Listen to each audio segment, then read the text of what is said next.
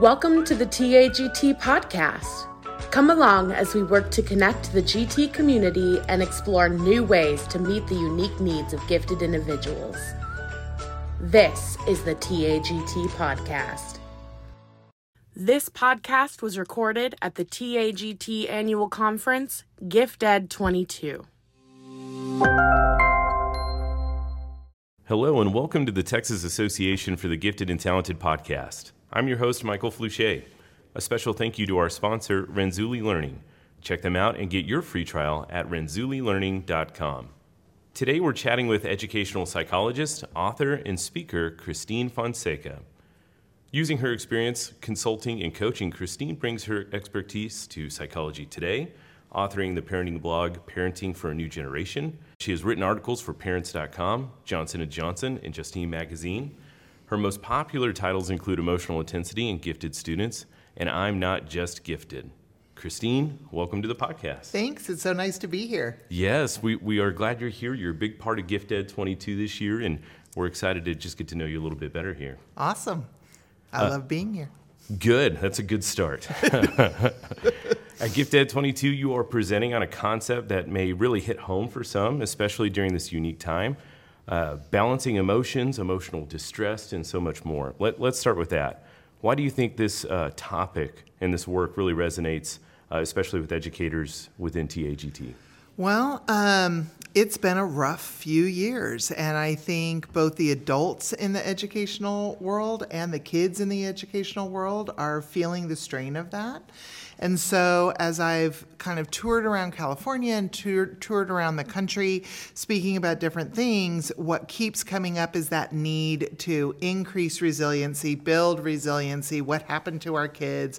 We had some kids who really thrived over the last few years, but we have lots and lots of kids in emotional distress, avoiding school, avoiding class, avoiding work, and just really stressed out. And so I spent some time over this summer trying to put together some new ideas on this based on my work and the work of others. And so I'm bringing it here today. That's awesome. Let's talk about a few of those ideas. And I think you're right. I think that message of people going through, kids and I'm sure educators, and the emotional distress and how challenging some things are. Could you give us maybe a sneak peek of some of the things that you'll be talking about here? Yeah, I'm going to talk a lot about our gifted population in particular, and this idea that our EQ, or our emotional intelligence, really correlates or kind of determines how much of that IQ we get to use. And so our brightest of kids, that's all well and good, but if they're not okay emotionally, you're never going to see some of that. And there's really good research on that to kind of indicate the degree to which IQ numbers or functional IQ drops when we're in emotional distress. And so my presentation is really going to focus on strategies that teachers can take back to the classroom, both for themselves, that's the first part, right? As well as for kids, on how to build resiliency and how to use the day in, day out work that we do with kids to just foster an environment that is more connected and that really enables kids to practice some of those healthy thinking skills and some of those coping skills and finding meaning in their life, all of which is going to improve their resiliency, stronger resiliency, better performance. It all goes hand in hand. So you're saying that there are students out there with that high IQ, with that high academic potential, or that high ability, that we're not able to tap into that because they're kind of that emotional intelligence, that emotional needs are not being addressed. Yeah. As an educational psych and a school psychologist who works in schools, I see firsthand kind of the impact. And so, I spend the better part of my week given a bunch of IQ tests to kids. And whether they're average functioning kids or gifted kids, one of the things I saw just overwhelmingly over the last 2 years was a significant drop in those IQ numbers. And these are kids who I've tested previously, and those numbers are supposed to be pretty static, and they weren't. And that really caused me to kind of look into why. And it's really a factor of what's happening in their brain when our brains are kind of on fire from stress, and what that does to our ability to tap into our innate skills. And I don't know how you're feeling, but I don't think the world is floating in so much talent that's regularly being utilized that we could just squander some of that ability away. And so if our kids aren't able to come to school and function in a way that's consistent with their potential, there's work that we have to do then to help them be able to do that. So is that partially the work that you're asking them to do in the first place, or maybe the process in which they are working on those things to develop it? Yeah, it's taking what they do, right? Because these are well-trained educators. So taking what they do and then taking it to the next level. And building that into their classroom very organically. So it's not more. No educator needs more to do. They don't need more on that plate.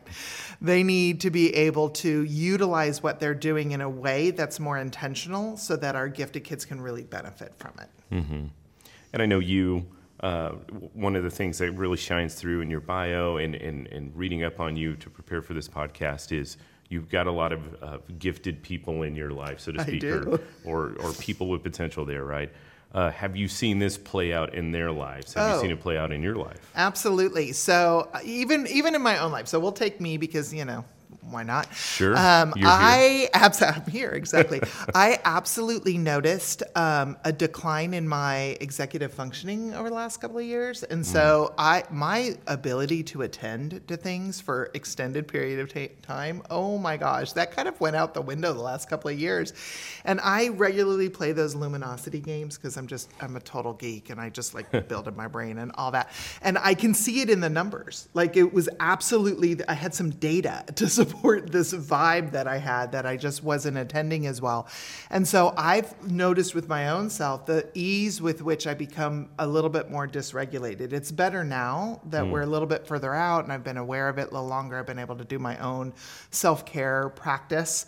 But prior to that, I could really, really see the degree to which little things got my regulation skills a little off balance. And then I have 2 adult gifted children and a gifted husband. So at any given time, we're a pretty intense household.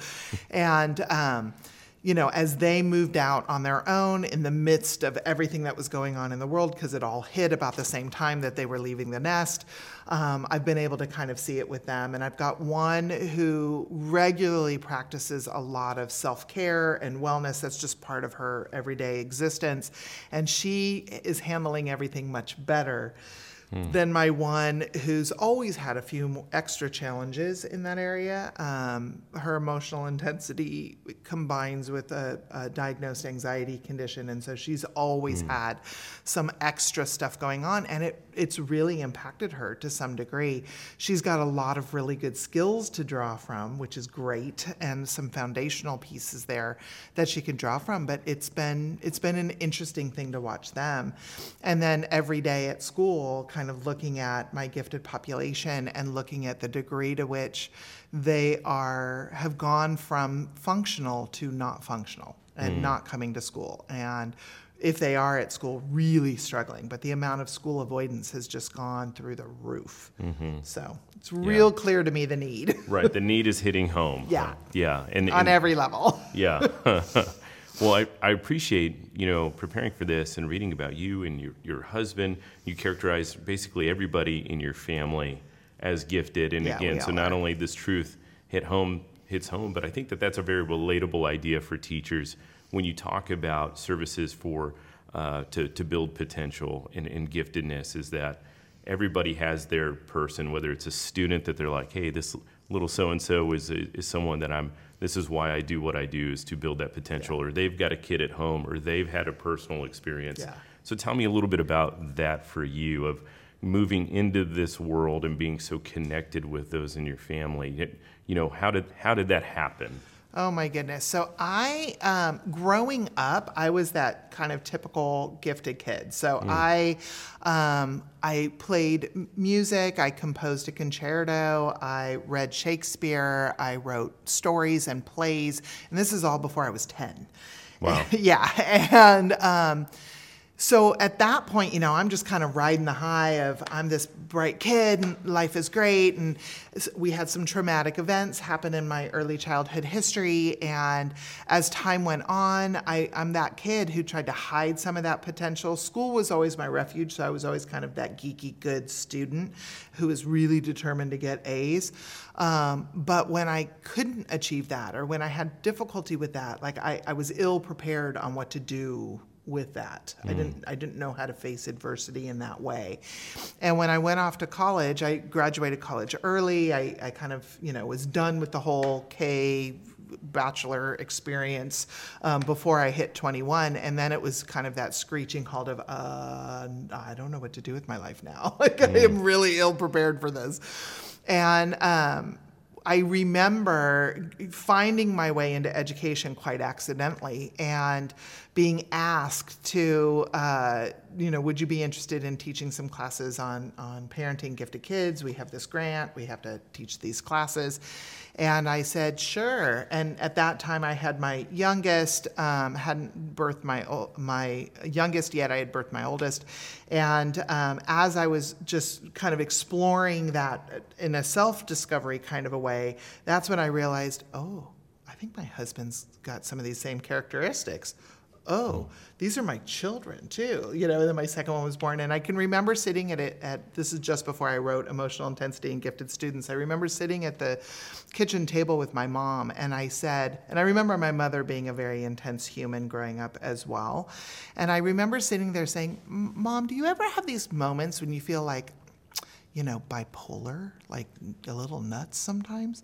And she laughed and she said, yeah, absolutely. And we talked about that some more. And she goes, I'm pretty sure neither one of us are diagnosable for that, but I kind of get what you're saying. And as I explored, I realized this is just a really big feature of being gifted. Mm-hmm. And so I started speaking on the topic, and I started talking about it with others, and I started talking to parents of gifted kids.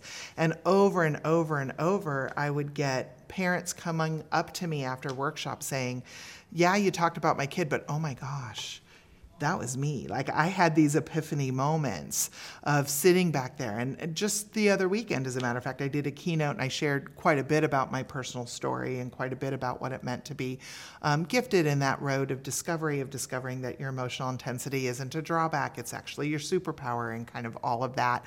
And I had audience members crying. And They were crying not only from kind of this relief of understanding their kids better, but also from a personal relief of realizing that was me growing up. That was my story, and I didn't know that. Mm-hmm. And there's this relief that comes when you start understanding who you are. Absolutely, and I really do feel like that's a common theme within our world, within gifted education, that if you can make that connection to whether, like I said, if it's you or a student you've had or your child, it just really increases the value. And I think that message really connects with our gifted educators. You talked about your work with parents, and you even have a blog, I believe, called Parenting for a New Generation. I do. I have to admit, COVID hit, and I got a little lazy with my blog. So I'm a little lazy with my blog, but it's still there. They haven't abandoned me. They're like, we know you're coming back, Fonseca. But yes, working with parents, I think, is really, really important. There's no manual for how to raise your kids, and there's really no manual for how to raise a gifted kid.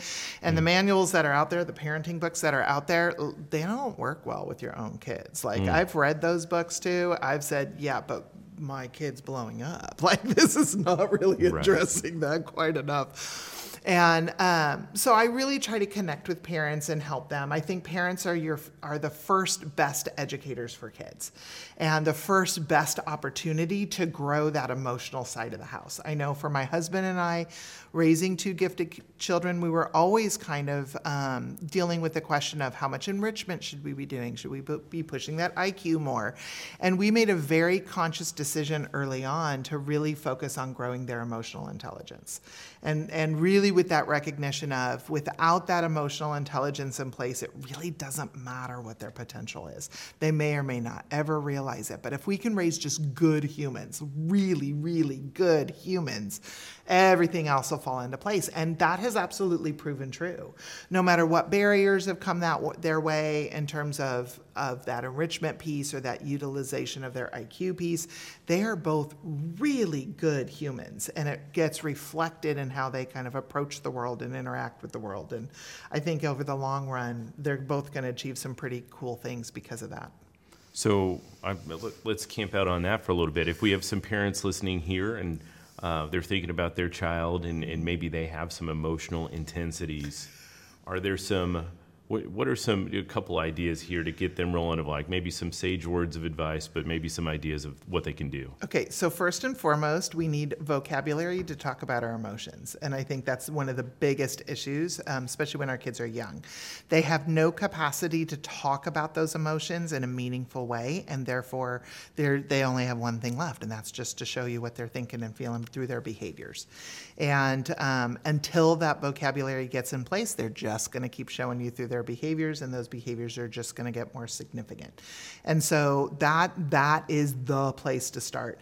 And whether it's starting with simple vocabulary when they're preschoolers to watching shows together and using some of the fandoms that they're really into and looking at how characters are responding and asking questions about those characters and really trying to help kids understand that nothing's black or white, right? That we can feel a variety of emotions all coming on at the same time. There's this great scene in the Harry Potter movies when they're talking about one of the characters and they're talking about the emotions that this character is showing, and one of the main characters is saying, there's no way somebody can feel all that at the same time, and Hermione laughs and she explains that, no, actually, this is the way it works. Like, people do feel the emotions like this.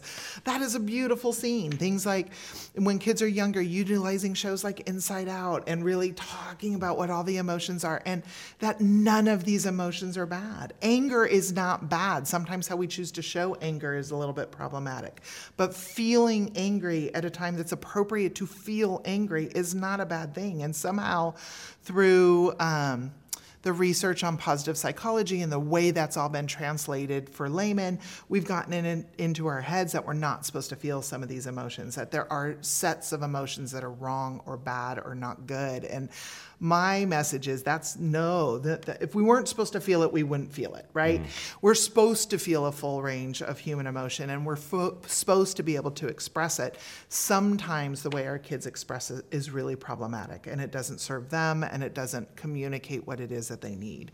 And so part of being a parent is helping coach our kids in terms of their emotions and coach them into better ways of expressing so that they can get that need met more appropriately. And I love that idea because that's simple. Anybody can enter into that. We're all watching TV with our kids and just sitting back and having a conversation to say, wait a second, let's dive deep into that. Yeah, and both emotional intensity and gifted students, and I'm working on the third edition, that one right now, so I'll be expanding on this idea, as well as the caring child, really go deep into this idea that our everyday conversations, that's where the magic lives. This isn't about doing something bigger, better, or different. This is about utilizing these moments that we have, whether we're an educator working with a kid or a parent at home working with our own child. We have millions of micro moments in the course of a lifetime with these little individuals that we need to utilize better, that we need to not shy away from hard questions, that we need to be able to ask and be so curious about things so that we can enter into authentic conversations with our kids. And through those conversations, that's how you grow good humans. Yeah, I feel like that's an important thing to do, is growing good humans for sure. So going back to something you said earlier, you talked a little bit about as a child, some of the things that you were able to create that were kind of an expression of your potential as you were exploring all that.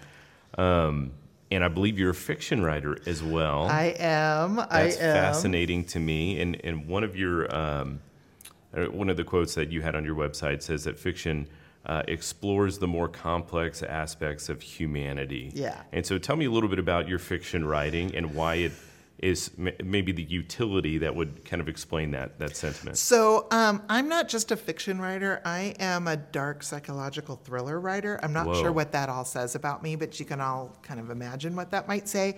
And it's really born out of, if you've spent any time researching gifted ed, you know about the areas of overexcitability or areas of intensity, and one of them is imagination, and I have that in spades. So I can't drive down a road without like a million ideas going in my head of like that aren't particularly great. Like they're kind of scary ideas sometimes, if I'm driving down a foggy road and, the fog's hugging the ground and there's some, I don't know, we're going through cornfields or something and I write dark psychological thrillers, y'all can fill in the blanks as to what I'm probably thinking in that moment. It writes itself there. Right? Yeah. It totally does. But I write dark psychological thrillers. And so probably the best example of exploring some darker, deeper elements of humanity, when my mom died, that was a cataclysmic loss to me. It happened about 12 years ago, and I can't even tell you what that did to me. I was ill prepared to deal with that stage of grief. My mother was my first best teacher. She raised me on her own the majority of my lifetime, and losing her really felt like a piece of my soul had just gotten carved out. And so I have very smart fiction writer friends that I hang out with who really encouraged me to write through that pain. And so in writing through that pain at that time, I was just starting to form some ideas around a Phantom of the Opera-like horror story. And I wanted to write it in like classic Mary Shelley kind of horror. And I was exploring, what has to go wrong in somebody's brain to make them turn out like Phantom did? Like, what has to happen in your brain? And so I came up with this character who was a paranoid schizophrenic and didn't know he was a paranoid schizophrenic, and kind of his exploration of figuring out that he was a paranoid schizophrenic and accepting that. And I explored grief, and I explored pain, and I explored anger, and I explored madness, and that fine line between love and madness that can sometimes exist. And I did these daily writing exercises where I just kind of purged all that big raw emotion that was going on in my life through the eyes of these characters. And I'm very much what I would consider a method writer. And so I embody that character for the period of time that I'm writing about that character. And so that particular book, Transcend, that was probably the hardest thing I've ever written. I rewrote that book about 8 times before I ever had the last ending of the book, because I knew where I wanted to, I knew what the last page was supposed to be, but getting from one point to the last page was really problematic for me. And so I just kept redrafting the first 2/3 of the book until I could nail that last part. And then once I nailed it, I had to go back through and make sure it all made sense then, and all the threads worked. But yeah, it was a deep exploration, but it's not the only one I've done. Other books I've done have explored this idea of, when you lie to others or you build a life on lies, what happens when you figure out the truth? Wow. What happens, and really the theme in all of them is that search for one's authentic self and figuring out who one is at their core and accepting that no matter what that looks like. So you really are exploring the more complex aspects of humanity. I really am. Through this medium. And I do think that that's something that I would, to take a guess, my experience has been that I also have things in my life as an educator that I walk with as well, that I feel like a deep exploration, whether it's a hobby or something meaningful to you, it can really illustrate, I feel like, some of the things you're advocating for to do with kids 100%. to help build that self-regulation with their emotional intensities or whatever. So has that kind of been your experience? Have you had other teachers come and say like, oh, you working through your fiction writing or authoring in general, that parallels what I go through as well? Totally. And I would say it does in any creative craft. So my children are both highly creative. My husband's highly creative, and both of our family lines on both sides are just filled with these creative entities. And it's been, for us, the outlet to grow that emotional aspect of who we are has been through the creative arts, and a firm belief that it is through that creative process that you can get in touch with all of that kind of stuff. Right. You're being that Renzulli creative, productive, 100%. Right? It's leading to something meaningful. Yep. And whether I'm a fiber artist also, which just means I like to tie knots That's really all that means. I did not know that. Yeah, and so I did it as a little kid, and it was one of those weird things that came back into my life during COVID. My kids are like, "Hey, Mom, we really like these macrame things. Do you have any clue how to make those?" I go, "Well, funny you should ask, but back in I'm a child of the 60s and 70s. Back in the 70s, I did macrame like everybody else I knew." Wow. And they're like, "Do you think you could make one?" And I go, "Well, it's been like 30 years. Let me figure it out." And I grabbed a piece of yarn, and 10 minutes later, I handed them a plant hanger, and they went, "Oh my gosh, you can make it. Can you do like more stuff?" And the next thing you know, we have this ridiculous, why, I don't know. We have an Etsy shop where we sell weird things like my macrame or my kids' paintings, because I have artistic children, and so whatever. I did not need one more thing on my plate, but we do. We have this Etsy shop, so I tie. And what I realized, because I'm older and wiser than I was back in the 70s, right? As I'm making all of these things, whether it's trivets or wall hangings or plant things, whatever. It's really a form of mindfulness. I am tying these knots, or I'm doing this, really extravagant tapestry wall hanging stuff that I do in cross stitching, as a form of mindfulness. It's this repetitive action that we know when you engage in repetitive physical action, you actually release some stuff going on in your nervous system. There's a somatic response, and it regulates you. And who knew? I was doing that on my own. Wow. Yeah. And I'm kind of wondering too, hearing this, if I'm a teacher and I've got a little Christine in my classroom, right? Good luck. If I've got that little Christine, what would you say to that teacher in terms of what to do? And what I find too is that sometimes when you have a Christine, there's also 3 or 4 other Christines in the classroom too. So what encouragement or advice do you have to that teacher who wants to move into this space as well? Okay, this may sound weird, but first and foremost, stop saying no to kids. Okay. And the reason I say that, so I'm going to tell you a little quick story. I think we have just enough time. Sure. In 3rd grade, I read Macbeth because, I don't know, it was cool. And if you've ever read Macbeth, that's a really interesting story. And I was determined, because I watched entirely too much Little Rascals around the same time, that my little group of friends, we were going to put on Macbeth, my little 3rd grade group of friends.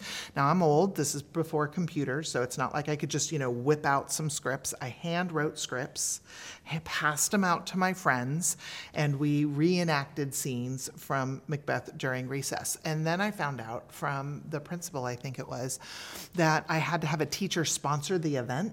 Okay, well, I was a shy child, really, really super shy. So there was one teacher and one teacher only I was willing to talk to, and that was my teacher.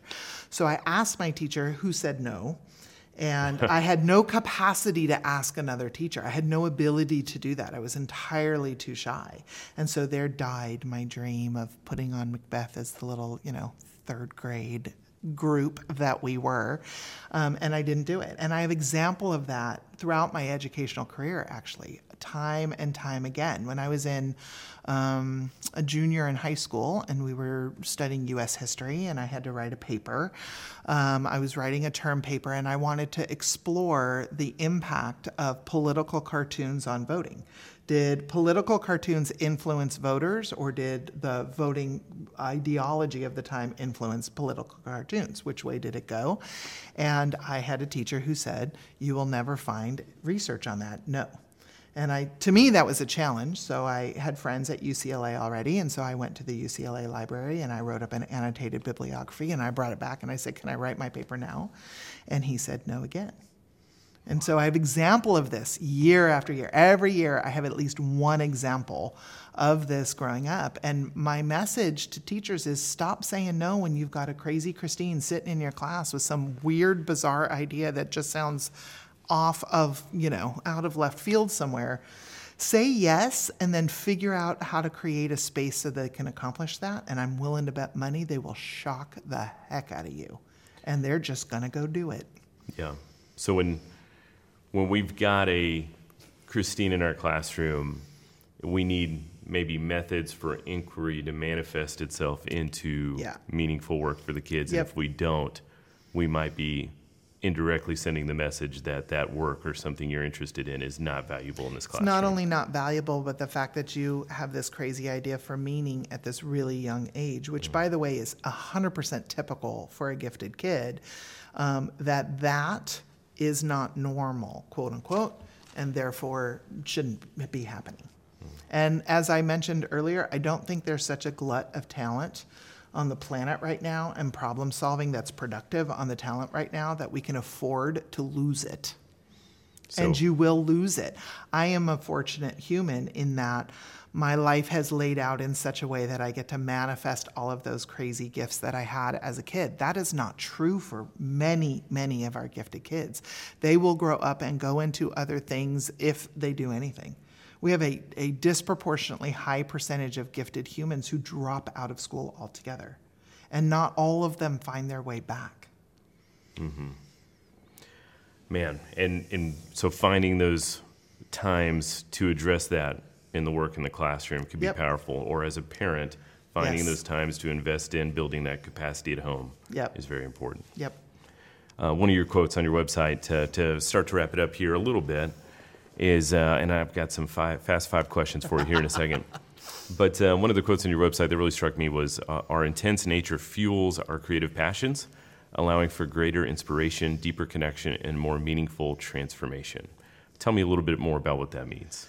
So the fact that as a gifted human, we walk around the planet with these really deep feelings enables us to connect with others in a way that's extremely profound. The simplest of exchanges. I've had simple, meaningful, powerful exchanges with somebody on a, sit next to them on a bus, every bit as much as somebody who I know really, really well. And again, it's those connections. We know that as human beings, connection is everything. It makes the huge difference in how we respond, in biochemistry going on in the brain happens when those connections happen. And our intensity gives us a capacity to do that.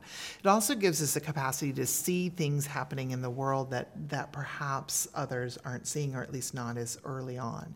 And so whether those be good things or bad things, or be able to be moved. I remember I was working with an educational consulting firm, and we were doing some strengths-based practices, and we were all doing like this, we did the VIA strength survey, we all did it, and we were all like kind of rating ourselves in terms of our signature strengths. And one of mine is appreciation of beauty and awe, and we were asked to give an example of how that comes about. And where I live, near where I live, there are a lot of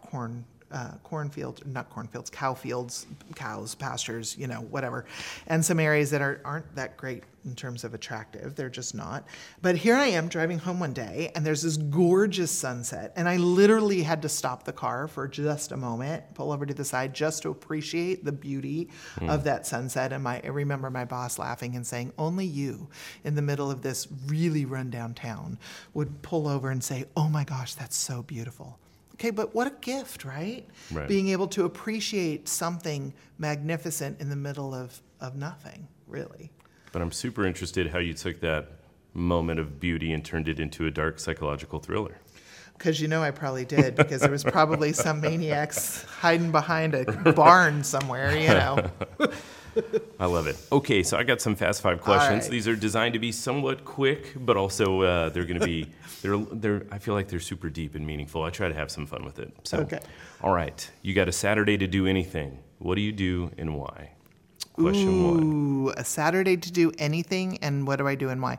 Okay, honestly, I probably, this is going to sound so boring and mundane, I probably binge watch my favorite show because I am huge media freak, and I I consume way too much media, so I'm sure that's what I do. That's okay. I think that's a very relatable thing. I think Me and Netflix, we're like this. That's right. All right, if you had to describe yourself as a cartoon character or a TV show character, who would it be and why? Wonder Woman. Well, that was quick. Wonder Woman is the bomb. She is all that I wish I was, probably. But yeah, Wonder Woman, because, it's Wonder Woman. Like, she's super confused by humanity all the time and can't understand why they're so messed up. I spend half my time thinking the same thing, but she's determined to help them anyways. because somehow they're still salvageable, right? She's the best. You really brought a lot of depth to that response. I appreciate that. I love Wonder Woman. She's my girl.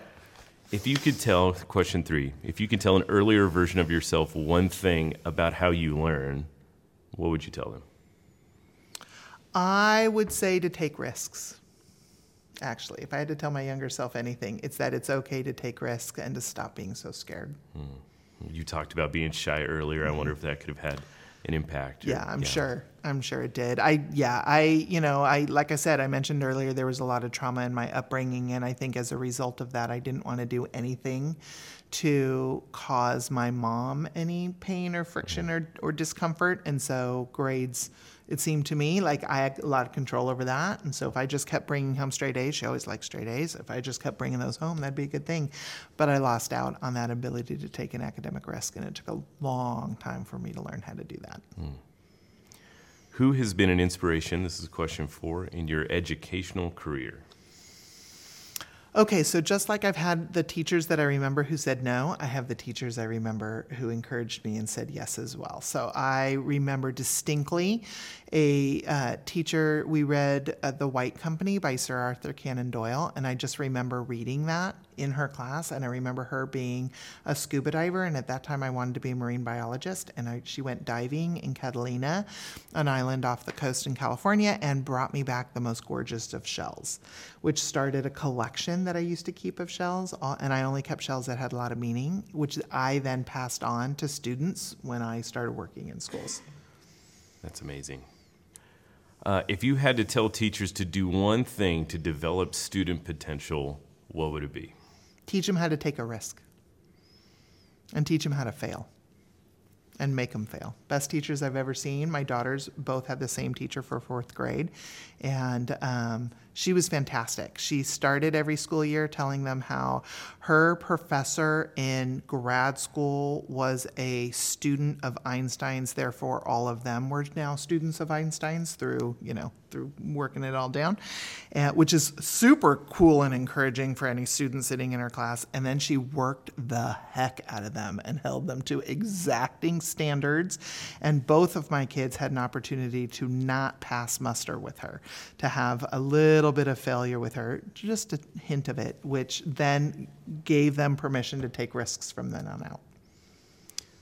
Well, I really appreciate you being here today. Speaking about soaking up media, how can everybody out there find you on social media and maybe connect with you? So website's probably the best place, although I'm in the middle of redoing it. So yeah, still contact me through my website. That's probably the best way. Otherwise, you can find me on Facebook. I'm on Instagram. I'm still on Twitter. We'll see how long that lasts. I don't know. So. Very cool. Well, we're so glad you're here today. Thank you so much to our guest today, Christine Fonseca. We're so glad you could join us. If you're interested in learning more about today's guest and their work, check out the links included with this podcast post. And if you're not yet a member of the Texas Association for the Gifted and Talented, we hope you'll join our community by visiting txgifted.org and clicking on the Join tab.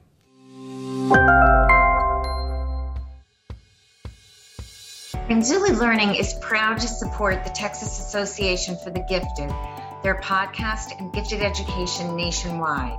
Be sure to visit our website at renzullilearning.com and sign up for your free trial to experience firsthand how we deliver a rigorous, personalized learning environment for all students pre-K through 12, and how we align our resources to the TEKS and provide student-driven project-based learning that unpacks the natural passions and abilities in all children.